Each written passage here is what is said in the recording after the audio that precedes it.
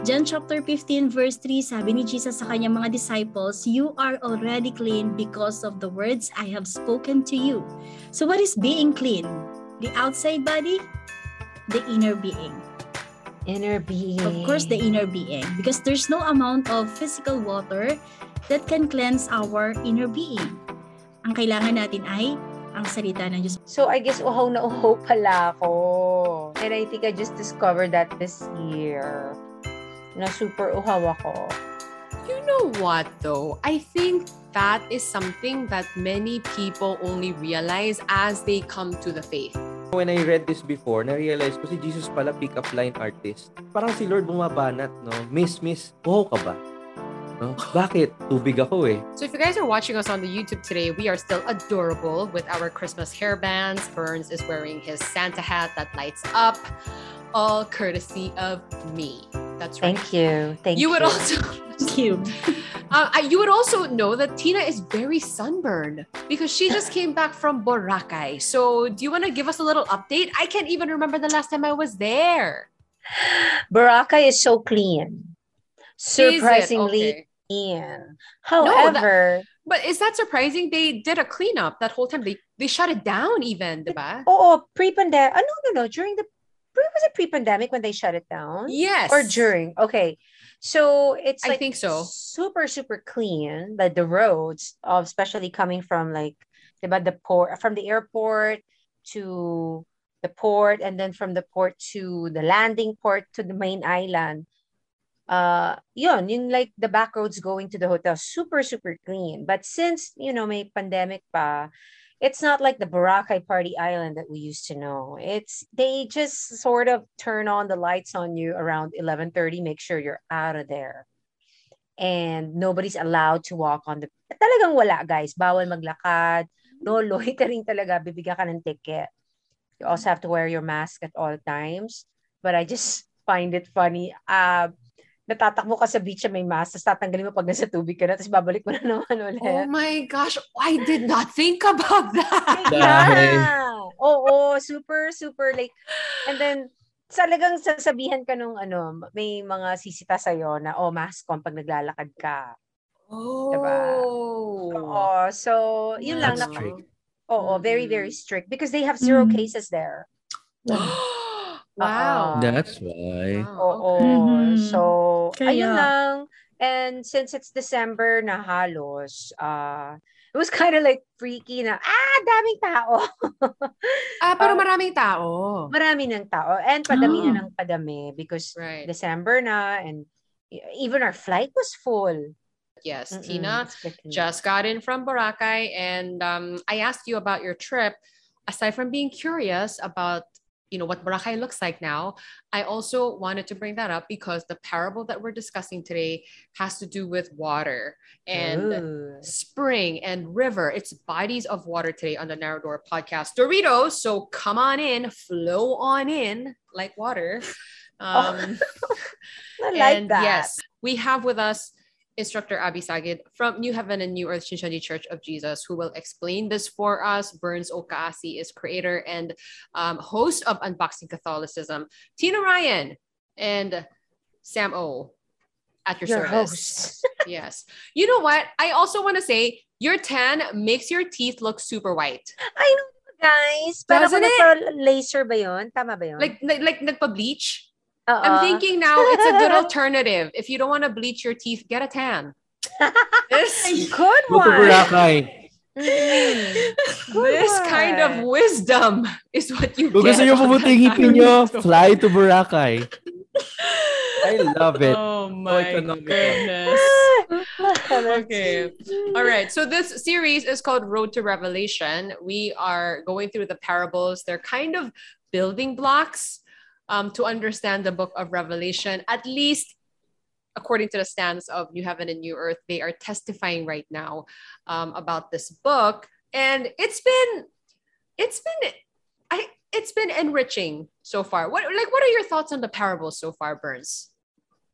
I love the parables because there are so many things that we could unpack from them. Like, I remember first time reading parables, grade 5, didn't make sense. Like, para ka lang nagbabasa ng stories, but as you grow deeper in your understanding of the scriptures, pag alam mo na yung context, yung culture, symbolisms and all that, man, parang the parables are so inexhaustible. You read it again and again at different parts of your life, you're gonna realize a lot of new things because that's how beautiful the Word of God is. It's alive. It pierces through the soul and it gives us a lot of insights because God has given this as our way to understand His manifest wisdom so that we can be with Him. So, yeah, super nice. Oh, And I that's what love I that we're wanted having a to dialogue say. about it. That's what I wanted Took to the say. words out of my Burns. mouth. No, true Yeah. nga. Like, just adding to what Burns said, before kasi yung parables, what I record lang is stories. But now it's like different. It's, talagang may meaning siya and parang medyo cryptic yung dating and the way, Abby would explain, yung pala yun. Galing. So, I'm very excited. Bodies of water today. Yeah. So, please take us and let's dive in, Insta Abby, into Galing naman ni Sam talaga. Iba-iba. Let's Puso na dive yan, in. Yes. Water, river, spring. Yes. Yeah, first, why are we doing this parable section? Simply because Jesus used it to give the prophecy for the second coming. And as believers, we would love to understand the prophecies that were given by our Lord Jesus Christ. And for what reason? John chapter 14, verse 29, so that when it does happen, we will believe. So last time, napag-usapan natin about treasure and rich. And treasures are considered as valuable. Gold, silver, pearl, jewel, and all these things are referring to the word of truth. So as you can see from our previous episodes in the Bible, everything is about the word. Seed is the word, the yeast is also the word, scale, rod, fire, lahat na yung treasure. And we can ask ourselves why. Why God used these different terms para tukuyin lang yung kanyang salita. Diba? Yung treasure, fire, seed, yeast, food, scale, lahat na yon. If it is not important, then why would God spend so much efforts to explain His words in so many ways? Burns was raising his hand like a teacher's pet earlier. No, akala ko Did you see? nagtatanong siya. He was asking a question. Rhetorical pala, so parang, ay. No, but go ahead. Go ahead, Burns. Yeah. I think lang kasi parang all of these are daily things that we see in life and the Lord wants us to see Him in everything. Yun lang. Totoo. Kasi nakaka-relate tayo kasi lagi natin tong nakikita, yan, lagi nating nakahawakan, kasama yung mga bagay na yan para maintindihan natin ang ating Diyos. So, but why people put the word as secondary to His life kung ganito pala kahalaga yung salita ng Diyos? Actually, but if we read the Bible, what is the most important thing out of anything? Ito yung kanyang salita. That's why we study in this way. It's not parang this means this means that. It's not about asking yourself. It's about asking yourself, why would God do that? Why would He make the word something as valuable as water, as bread, milk, seed, lahat ng yon ginamit niya. It is because our faith, our knowledge, wisdom, and understanding should be based on the word. And as we go through these topics, kasi marami pang susunod na parables, the question we need to ask ourselves is not, this thing means the word. Parang ganun lang, ay alam ko na word yan. But what kind of word? Is the word being used for in that moment? Is it being used to grow something? Is it being used to judge someone? Is it being used to create something? What is it being used for? Kasi di ba kaya ginamit niya yung iba't ibang mga bagay na yon. That's why God explains it that way. So water, spring, and river. Three main concepts that we have to understand in this episode. First is the water.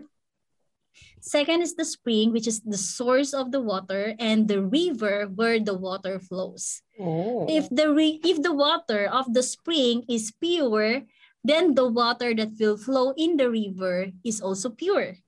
Pero kung contaminated yon, then all throughout, hanggang sa tao na kukuha ng tubig na yon, then papahamak siya kung madumi yung tubig.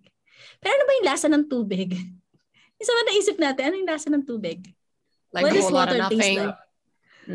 Depende. Depende. Depende. Sparkling water kasi. Poso, Kaya may medyo lasa. manamis-namis. Miss ko yung tubig dati sa probinsya na ano. Di Yung ba yung matamis-tamis. sabi? Poso? Oo, may Poso? iba lasa niya, promise. Maalat Sa o may kalawang bukal? nakasama. O hindi yung may... Hindi. Actually, birds talaga, promise. Diba? Medyo ano siya, manamis-namis na Oo. ewan. But water itself has no flavor Poso. naman talaga. Diba? Sabi nga na iba, lasang hangin daw. Walang lasa. Nakatikim na ba sila ng hangin? Sa EDSA. Ay, ayoko na. Hangin yun, Tina. Usok yun.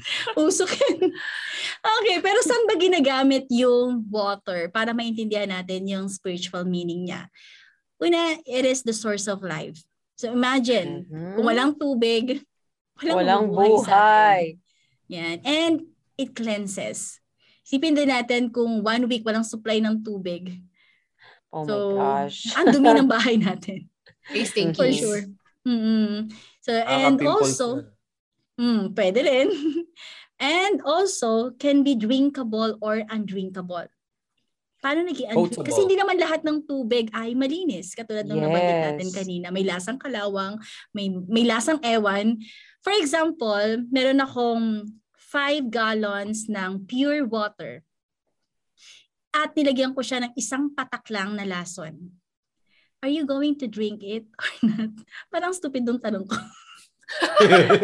Pero ako yung Realize ko sa din. Adi, nag-iisipan ko, ganun. Pero sino, 1 drop lang. No. Hindi, di No. ba? Kung uhaw na ako. But the point is, yung water hindi. kasi, if it is pure, May it's purifier pure. pwede. Ayan. If it is tainted, then it's tainted. Kaya nga merong contaminated or unclean na water.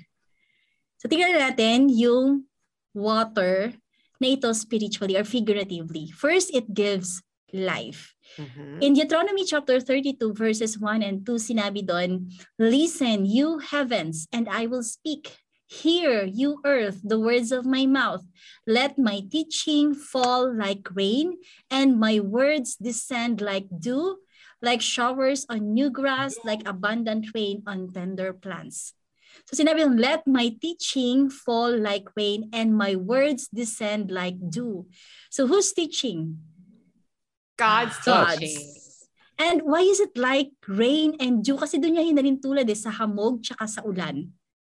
Saan ba nanggagaling yung rain? Sa From the langit, sky. of course, sa langit. Pero nag-evaporate muna yan from the sea. What a nerd. Sit down, Science. Ferns. It's science. Oo. Diba? It comes from above. And where does God's word come from? From above. John chapter 3, verses 31 to 34. There are 2 kinds of teachings. One from above and one from the earth. So that's actually the definition of religion. Highest teaching. So rain here is not a literal rain, but spiritual. And it makes sense kasi di ba yung rain, dinidiligan niya yung lupa, yung mga damo. And in 1 Peter and Isaiah chapter 40, sinabi doon, men are like grass. So God's word is actually nourishing people, meaning it gives life to our spirit. And if God wants to send His rain, there is a purpose. He wants us to grow. In Isaiah chapter 55, verses 10 and 11, sinabi doon, as the rain and snow come down from heaven and do not return to it without watering the earth and making it bud and flourish, so that it yields seed for the sower and bread for the eater, so is my word that goes out from my mouth. It will not return to me empty, but will accomplish what I desire and achieve the purpose for which I sent it. So God doesn't just give command just to give command. There's a purpose to understand. Prophecy has a purpose. God's commands have a purpose. But to understand what the purpose is, there's so much to understand about God to understand that purpose para maintindihan natin. If we want to understand God, then we need to know how God speaks. When God talks about this way, then we begin to understand if we know what He says. Diba? Kumbaga nagkakaunawaan. Kaya gamit yung mga parables na ito, makikita natin yung purpose ng ating Diyos. And of course, katulad ng water, it cleanses, ganun din ang salita ng Diyos.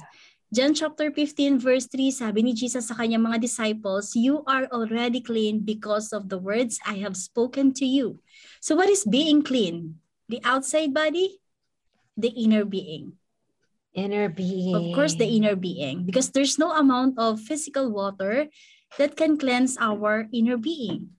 Ang kailangan natin ay ang salita ng Diyos. Of course, dapat maligo pa rin tayo. Kasi kawawa naman yung kasama natin.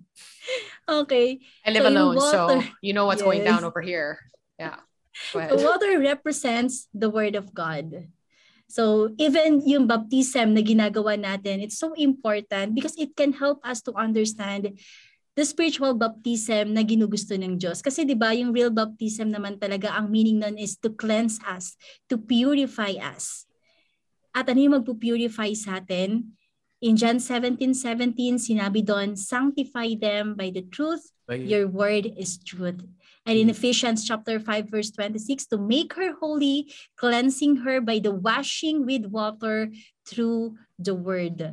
So physical is meant for us to understand the spiritual. Katulad din ng 1 Peter 1:22, "Now that you have purified yourselves by obeying the truth, so that you have sincere love for each other, love one another deeply from the heart." It means it changes our actions gamit nung salita ng Diyos. Pero kung merong water ang ating Diyos, si Satan, meron din siyang water. Laging may counterfeit si Satan.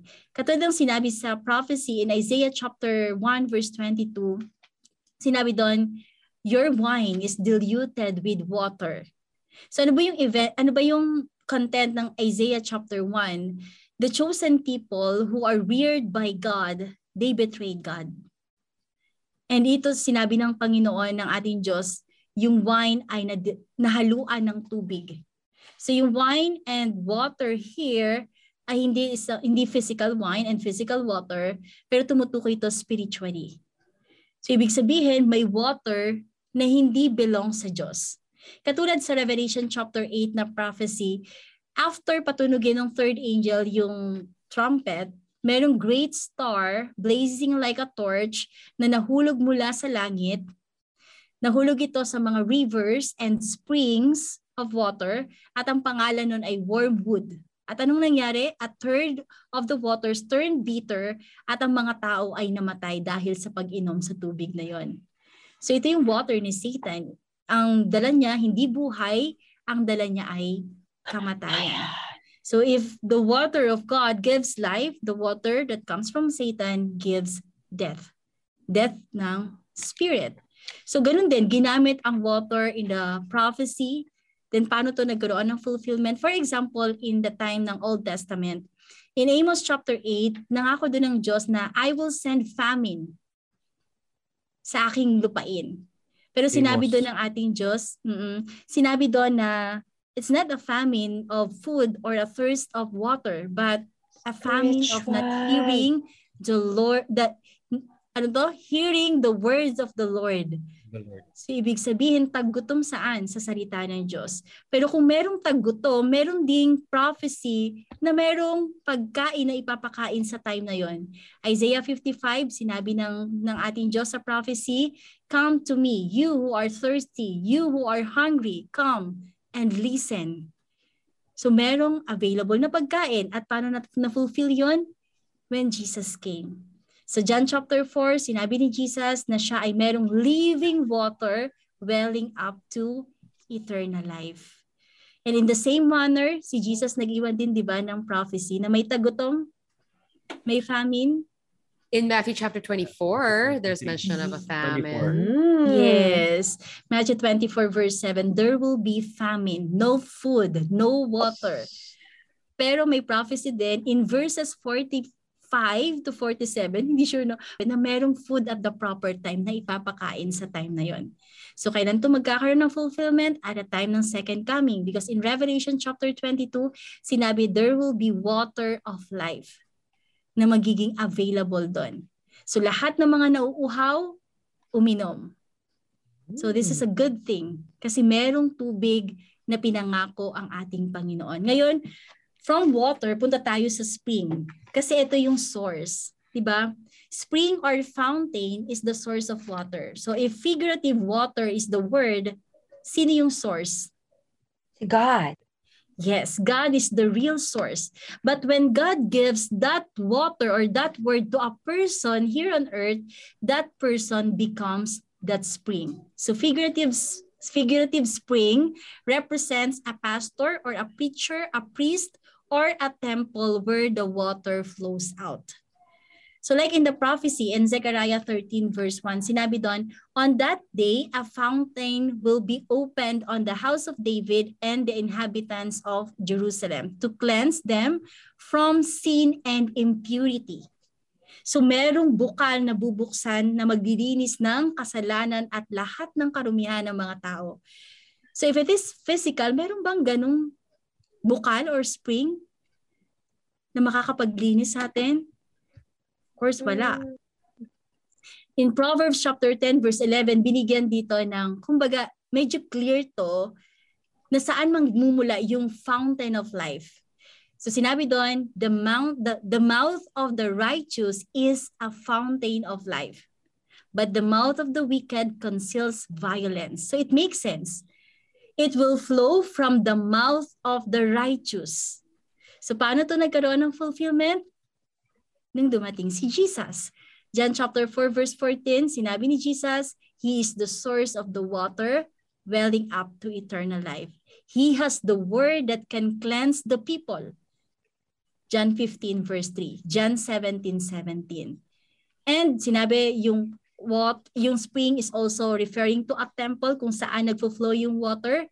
Then si Jesus himself in John chapter 2, he referred to himself as the temple of God. Kasi dun sa prophecy, kasi sa Ezekiel chapter 47, from the threshold of the temple, merong water na nagfo-flow, na maglilinis. At yung dagat ay magiging fresh water at ang mga isda ay mabubuhay. So yung reality nun o yung fulfillment at the time ng first coming. Pero si Satan, may spring din siya. So the time ng first coming, kung si Jesus yung spring of the living water, sino yung spring ni Satan na pinagdadaluyan ng tubig niya? False prophets. Yes, the false prophets, the Pharisees at that time, the Sadducees, and the teachers of the law. Kasi sinabi ni Jesus in Matthew chapter 23. Tinawag sila in 2 Peter chapter 2 verse 17, these people are springs without water. So spring without water is a false teacher teaching lies. So yun yung water niya. Pero of course, deceive lang naman din talaga sila. Kailangan maintindihan natin, it's not to condemn actually, pero hindi nila alam. Pero yun nga, kung merong spring, may source, may pagdadaluyan siya at yun yung river. Katulad ng sa time ng first coming, si Jesus yung pinagmumula ng tubig here on earth, pero sino yung tumanggap? Una, the disciples. The disciples. John 7 verses 37 to 39, those who believe in Jesus, sinabi, rivers of living water will flow from within them. So yung mga disciples, sila yung river at the time of the first coming, they listen, they take to heart, and spread the word. And sabi nga ng Biblia, out of the overflow of the heart, the mouth speaks. Oh, I love this verse. Diba? Out of the overflow of the heart, the mouth speaks. So yun yung tinanggap ng mga disciples from Jesus. So another way to describe then yung river ay through parang evangelist. Kasi ano ba yung ginagawa ng evangelist? They take the word from the pastor, from the preacher, and then they bring it out to the world. So yun yung river. So Satan, meron din siyang river according to Revelation chapter 8. Alam mo yun, kung may water, spring, and river ang Diyos, ganun din si Satan. Para sa ang purpose? To deceive us. Yes, sabay pa. Excited. Yes, game show. Kami sa baba. Kami sa yeah. So yan, yung water, spring, and river. So lahat siya ay connected. And bakit natin to again pinag-uusapan? Kasi yun nga, naka-prophesy rin siya para sa time ng second coming. Yun. Oh, okay. This one is short and sweet. Yes. Ano tayong narrow door batis? Batis, I ano? hope Nino, ni God. So as I was listening to Insta Abby earlier, I wrote on my notepad, God is the best writer. He is so poetic. I find that, yeah, he's the best writer. That part where you were saying his teaching, he says, is like rain because it comes down from heaven. And then people are said to be like grass because we need that water to sustain our lives and to grow and all that. And for God to like speak in that kind of figurative language, I think is so beautiful. Yeah, I think that's so poetic. Wow. That's very, the imagery is so clear. Yeah.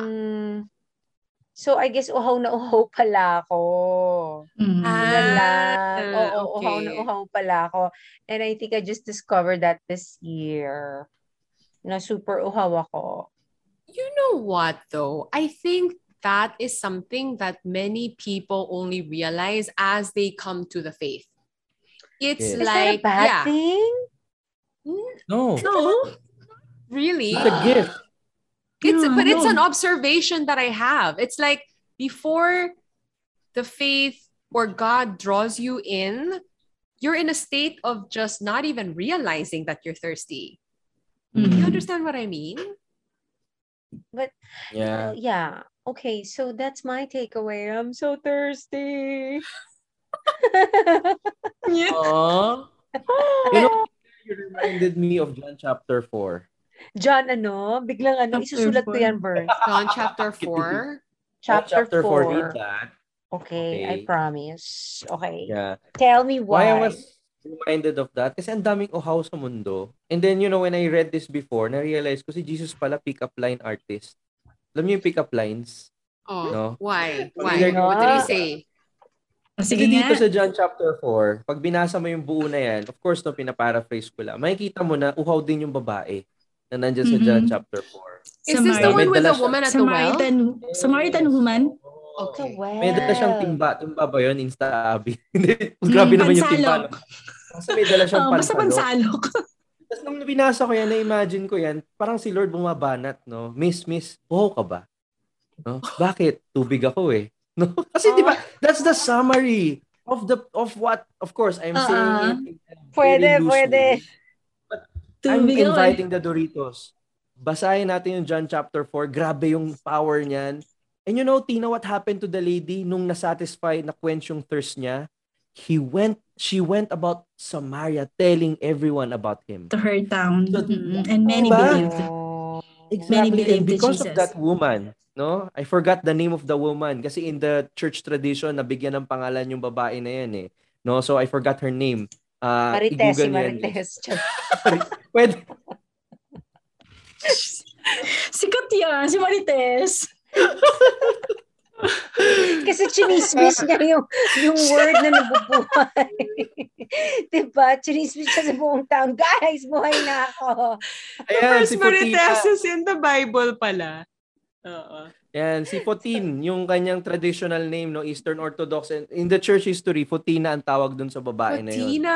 Oh my gosh. Yeah, or Fotin. Hindi siya itim. No? So, hindi. Ano ba yun?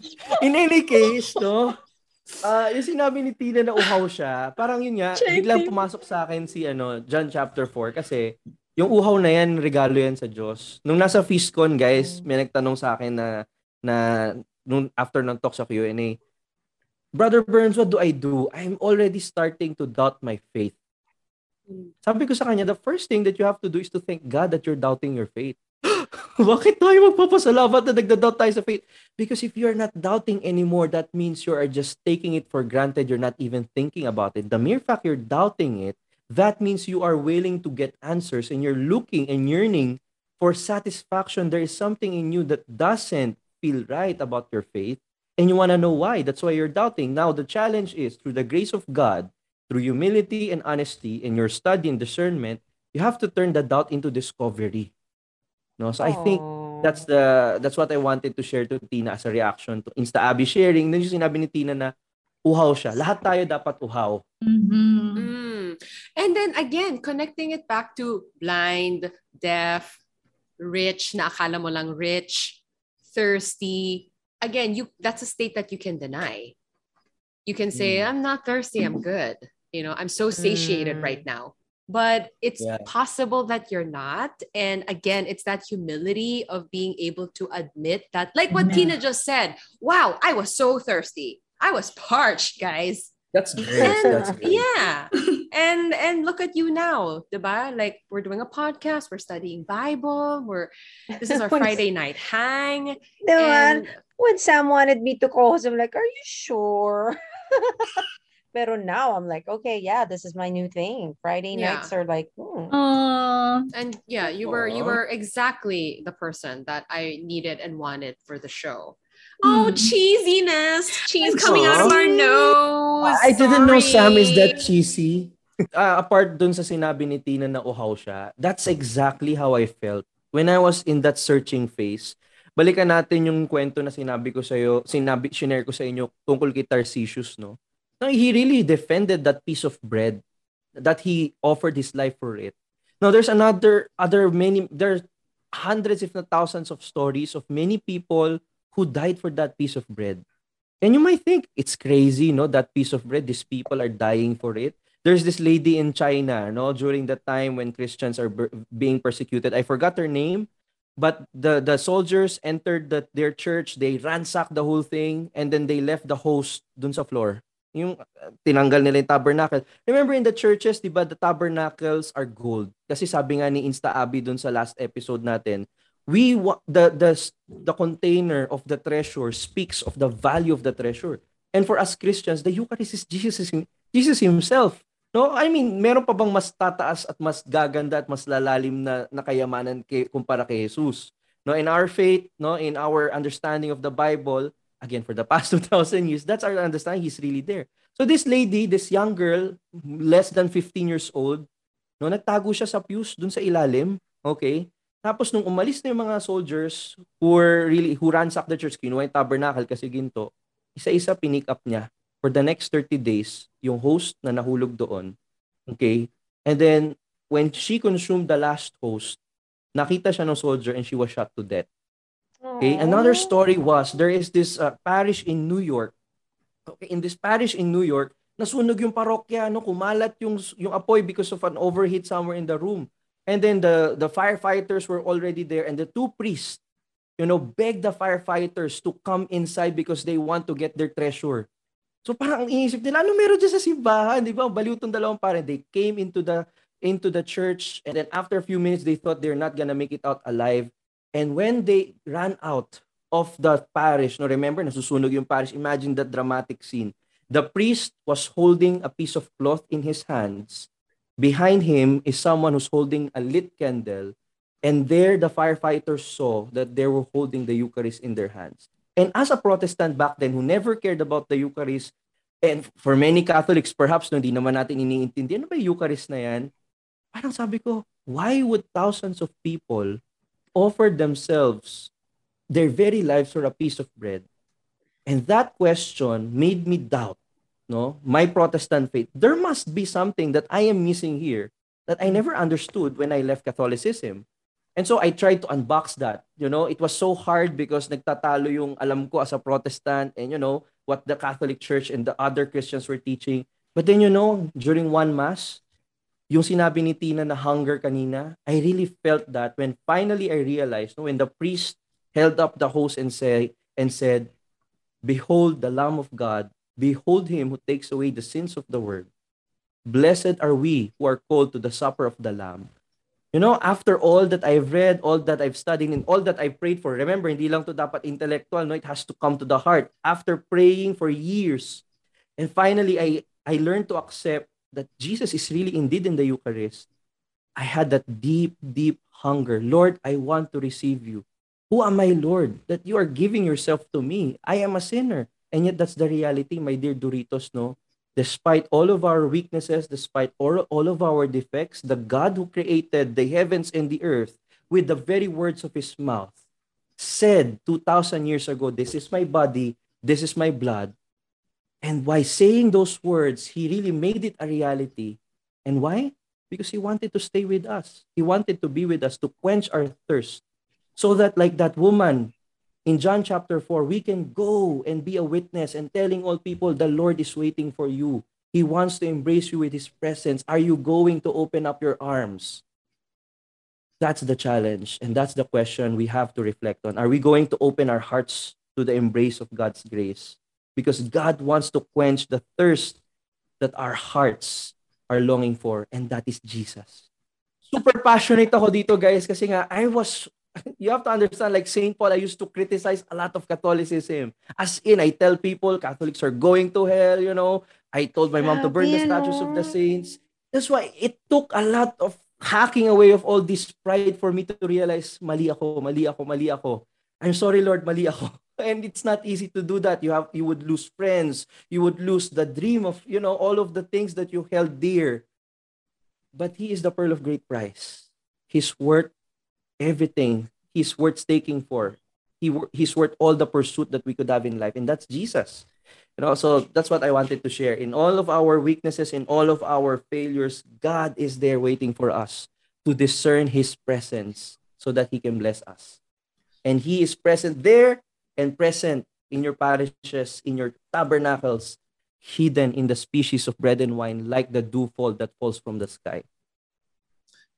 I mean, with the Eucharist, like, again, that's a Catholic thing. And I think we have a parable topic that will specifically kind of break down this understanding. Obviously, in the Christian world, we understand it differently. Mm-hmm. But if I'm going to connect everything that you said, Burns, to today's parable, which is water, spring, food, river, river, which all have to do with the word and the source of the word. People who have understanding of the word becoming source of this life-giving water, which is the word.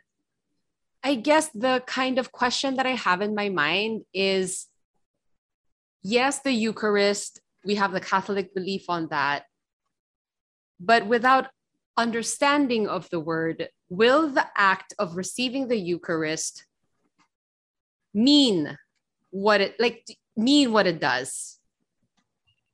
You know what I mean? I get you, Sam. Yeah, I get you. It. Your last phrase is very important, Sam. If someone doesn't understand the word, will the Eucharist do what it does? Is that your question? Yeah.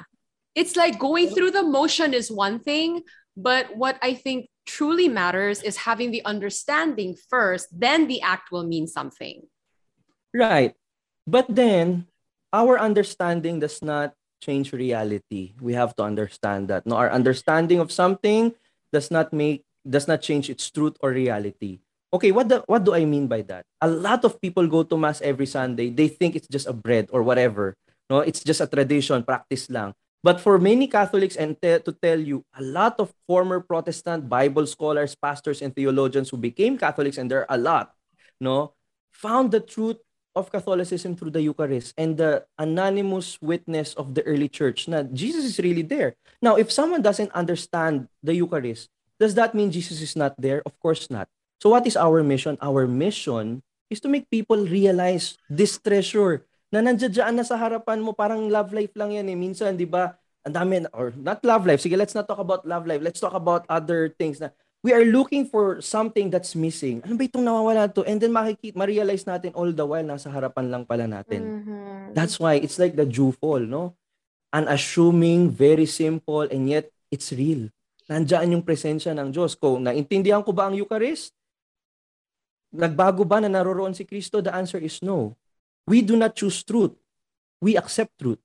That's why we have to discern the truth. And then I've been sharing in the podcast as part of my experience also. We don't go around and check a list of Christian truths and take off what we like to believe in. It's not like that. No, Christian truth was revealed by Jesus to his apostles. The apostles passed it on to us through word of mouth and written word, no? And we have to accept that, and we have to see how it was revealed in its continuity in the Christian community for the past 2,000 years. So that's my answer, Sam. No, it doesn't change a thing.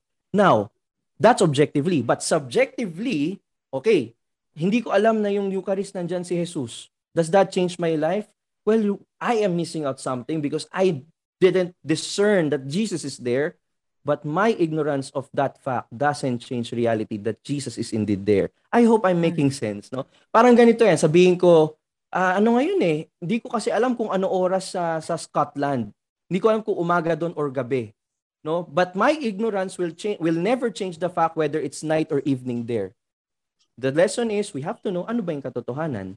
Yun yung sinasabi din ni Abby kanina, no? Na we have to be discerning. No, we have to be discerning kung alin ba yung good teaching and bad teaching. And ano ba yung norms of criteria para malaman natin yung bad teaching and good teaching? Of course, the Bible, the Word.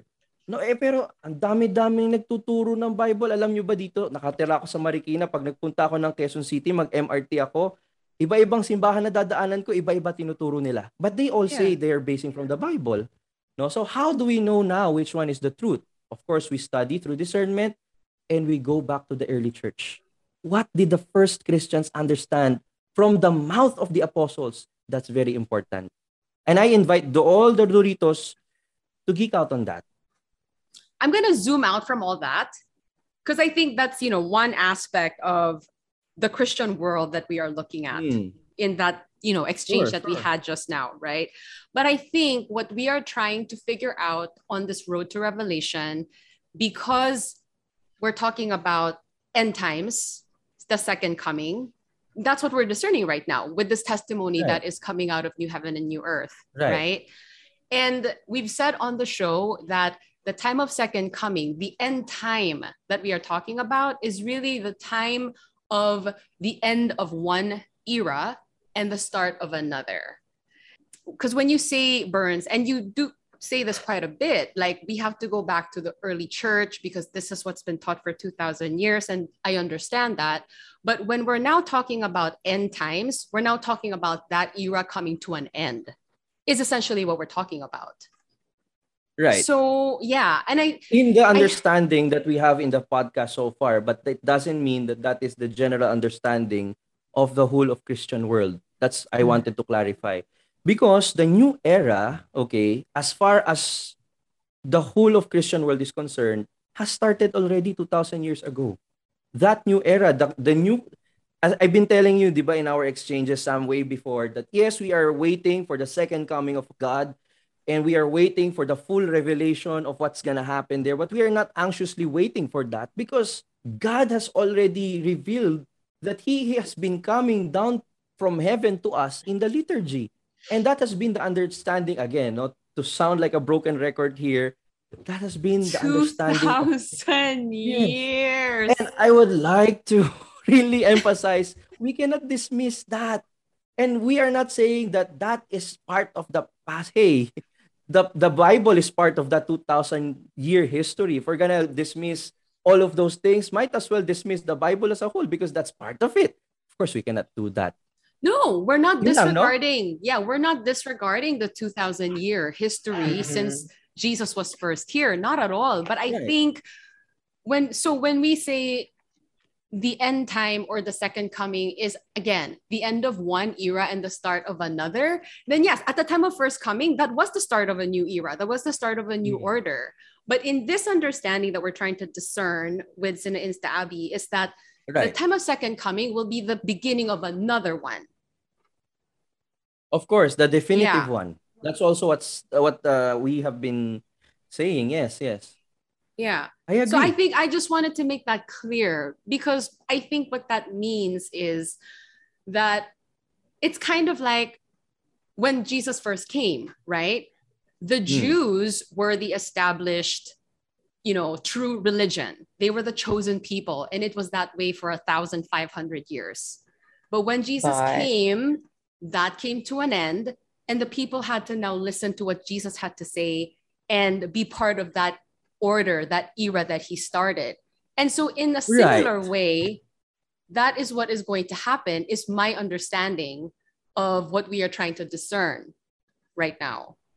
Yes, but we have to remember that when Jesus came, he also said in Matthew 23 that follow the teachings of the Jewish teachers, but not how they do not follow their own teachings. Meaning, yes, it's an end of an era, but it's not really a full departure from what was told. It's more of a fulfillment. Now, I remember J. Paul was saying, when a Jew becomes a Christian, he is not being converted, he is being renewed, he is being part of the fullness of truth. There is still continuity, Sam, and that continuity has to be discerned properly. Why am I saying this? As a Protestant before, I was teaching the great apostasy. What does that mean? After the death of the last apostle, truth remained oblivion. People were lost. They didn't know what will happen, but that will make Jesus a liar.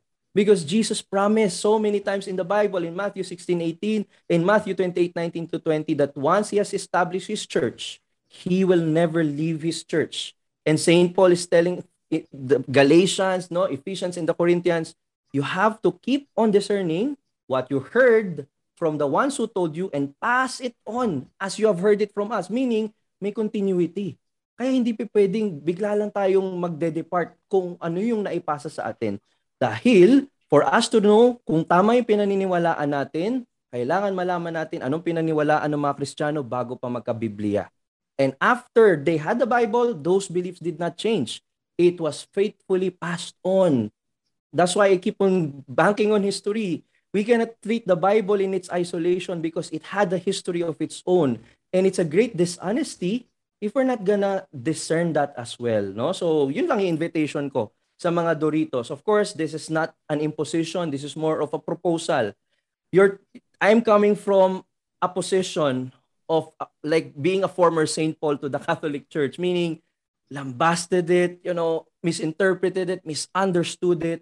That's why I told God, for the rest of my life, I will be spending all of the days of my life undoing all the prideful mistakes I've done in the past, including what you were telling me, Sam. Ay, hindi mo mahalaga yung okay lang yan, tapos na yan, nakaraan na yan, wag na nating balikan. Bakit ba paulit-ulit natin sinasabi na kailangan bumunta sa early church? No. But I realized, and I'm proposing this thought to you, go back to the source, go back to the beginning. Because that's how we can make sure that what we believe in today is what Jesus told the apostles and what the apostles told their first Christians. That's not what I was saying. Yeah, that's not what I was saying about history. I'm just saying that I think when the second coming comes, whatever was like the old will pass away is what we see. Oh, yeah. Yeah. And I'm not saying that we should disregard whatever happened for the past 2,000 years. We draw from all of that. I mean, we still draw from, books like Genesis, for crying out loud. I mean, the whole Bible is there for us, for it to serve as an example and a warning. That's what it says in the Bible, right? But I think what I wanted to clarify was what we are discerning here. We are trying to understand the book of Revelation to understand if that time that is promised in the Bible, where the old passes away and the new comes, is now. It's now is and I'm it is saying. to come. Yeah. That's how we understand it. It's now and is to come. Okay. Yes. Insta Abby. I mean, you're the one, who's from New Heaven, New Earth, and you guys are the ones testifying about all of this. Like, what are your thoughts on, everything so far? Dear me. Sa topic natin na water, spring, and river, just like in the prophecy, there is a time na wala talagang, hindi sa wala yung tubig ng Diyos, pero merong pumalit na tubig. I mean, may prophecy na meron talagang tubig, pero merong taggutom. So, hindi present yung water ng Diyos. So, nung dumating si Jesus, of course, the chosen people were waiting para dun sa katuparan ng pangako ng Diyos na may darating na tagapagligtas. So for 1,500 years, of course, from the time ni Moses hanggang sa time ng first coming, kung tubig yung topic natin, so yung tubig na iniinom nila ay yung tubig na nanggaling mula sa panahon ni Moses. na nagpasa-pasa. Of course, yun yung commandments and all, lahat ng mga traditions na totoo naman, kinumad ng Diyos, lahat po ng yon. Then nung dumating si Jesus, hindi para i-break yung law. Hindi para sirain yun. Yun yung, nagiget ko si Burns na nagiget ko rin si Sam, but to fulfill. Pero kailangan nilang maintindihan at tanggapin yung fulfillment na dadala-dala ng Panginoong Yesus. For example, itong Samaritan woman. Sa napakatagal na panahon, hindi pwede makipag-usap yung mga Hudyo sa mga Samaritan. Kasi nahati yung North and South Israel. Nahati sa dalawa. So ang tingin nila dito sa mga Samaritan ay madudumi. Evil. Kasi sila yung mga pagano. And then si Jesus, sasalok ng tubig. And then meron silang conversation. And sinabi ni Jesus, meron akong water na makakapag-quench ng uhaw mo. Ng thirst mo. Pero ano ba yung water na tinutukoy ni Jesus? Yes, for 1,500 years, merong word naman talaga silang iniinom. Pero ano yung kaibahan ng water na dala ni Jesus that can quench their thirst? Kasi fulfillment yung binibigay ng Panginoong Jesus. Kumaga parang ganito, pag ako'y nangako, habang wala pa yung pangako, parang hindi ka masasatisfy. Kasi mag-iisip ka, ano kayang kulay ng sapatos na ibibigay sa akin? Ano kayang brand? Yung ganon. Pero kapag dumating na siya, okay, satisfy na ako, eto na. Pero it's up to the people kung kayang tanggapin yung fulfillment. So dahil ganon yung nangyari, si Jesus, gumawa siya ng bagong tipan. This is the New Testament. And yes, yung mga disciples niya, the early Christians, ano yung tinanggap nila? Fulfillment ng Old Testament prophecies and at the same time yung prophecy ng New Testament. At sinabi ni Jesus, spread nyo to the ends of the earth and the end will come. So, tinanggap nila yon, Old Testament fulfillment and at the same time New Testament prophecies. Ngayon, 2,000 years yung lumipas. Ngayon, anong hinihintay natin mga believers? Because we are all believers of Jesus and we are all waiting para sa kanyang muling pagbabalik. Ngayon, sa kanyang muling pagbabalik, nag-iwan kasi siya ng mga prophecies, ng mga promises. So makikita natin, natutupad na ba o hindi? Paano? Based sa naging fulfillment ng first coming, magagawa nating maintindihan. At yun yung ginagawa natin. Magagawa nating maintindihan ngayong second coming kasi nag-iwan ang Panginoong Yesus. Kung paano natupad yung Old Testament prophecies at the time ng first coming, in the same manner, yung New Testament prophecies matutupad din sa second coming. At ganun po namin siya naiintindihan. So, ibig sabihin, kung nangako ang Panginoon na merong taggutom, ibig sabihin ang mga tao ay walang naiinom, hindi sapat yung tubig na naiinom o yung pagkain na nakakain. Bakit? Kasi prophecy pa lang siya for 2,000 years. Pero darating yung fulfillment. Kaya nang sinabi, magiging available na ulit yung water of life. Kailan yon? When the fulfillment comes. So yun naman yung understanding namin. So hindi para baliwalain yung mga nangyari. Actually, yun po yung ginagamit natin para maintindihan yung present time natin mula sa mga nakalipas. Kaya sobrang halaga nung role na nangyari sa time ng first coming. Totoo po yun. Yeah. Okay. Yun lang. I think yung nagiging difference, Sam, is on the understanding on when would these prophecies happen, no? And there are layers kasi. I think, I would like to tell everyone who's listening to the RtoR podcast that Christians, again, my line, for the past 2,000 years, have seen the book of Revelation as both has something that has already come and something that will come. Kaya yung sinabi ko kanina, no, sabi nga ni Insta Abby, na fulfill ni Jesus yung mga prophecies ng Old Testament. Now, for example, yung book of Revelation, if we connect it to Matthew 23, for a long, long time, everyone in the Christian world understood that Matthew 23, no, when Jesus said there that these things will happen in this generation, yung taggutom, yung magkakaroon ng stars falling from the sky, all of these, as history will tell us, have been fulfilled in the fall of Jerusalem. Magkaroon ng famine noon, no? the stars were falling from the sky, meaning merong mga canon. And as I've told you, no, history tells us, history books are telling us, nung nahuhulog yung mga kanyon mula sa langit, people were shouting. Anong sinisigaw nila? Naririto na ang anak. They really interpreted it, the first Christians interpreted the fall of Jerusalem as the fulfillment of Matthew 23. Now, does Oh, that I think mean you mean hanggang doon lang yun? 24. Sorry, 24, okay? And the book of Revelation, no? Now, are we saying then that there is nothing else that will be fulfilled in the future?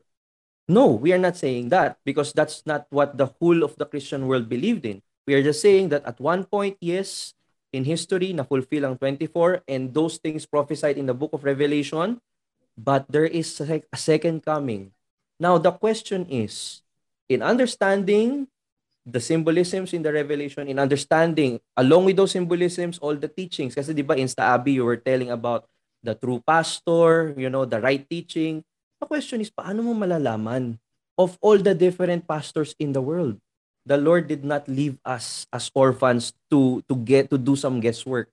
The Lord, if we're gonna again go back to history and the Bible itself, makikita mo na hindi naman tayo iniwan ng Diyos nang walang alam kung sino yung pakikinggan natin para malaman yung mga propesiya. Kaya siya nag-iwan ng simbahan.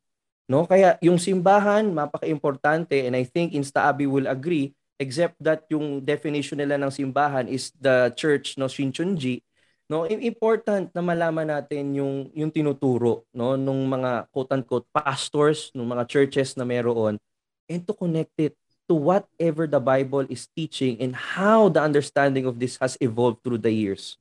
I mean, I think it's gonna come down to the book of Revelation, honestly, and I think that's what we're trying to discern here. We'll get there. Yeah, we're gonna get there, but the road is kind of long, and I hope you guys stick around until the very end. Thank you so much again, Insta Abby. Yes, and thank you to Burns and Tina, all the Doritos who are following and walking with us on this road to revelation. You guys are free to get in touch with us for whatever you guys want to say. Jump in the conversation anytime you like. The RtoR podcast at gmail.com, and all the details for all of our friends here on the podcast right there on the show description. Thank you so much again for joining us, and we'll see you next time. Bye-bye. Bye.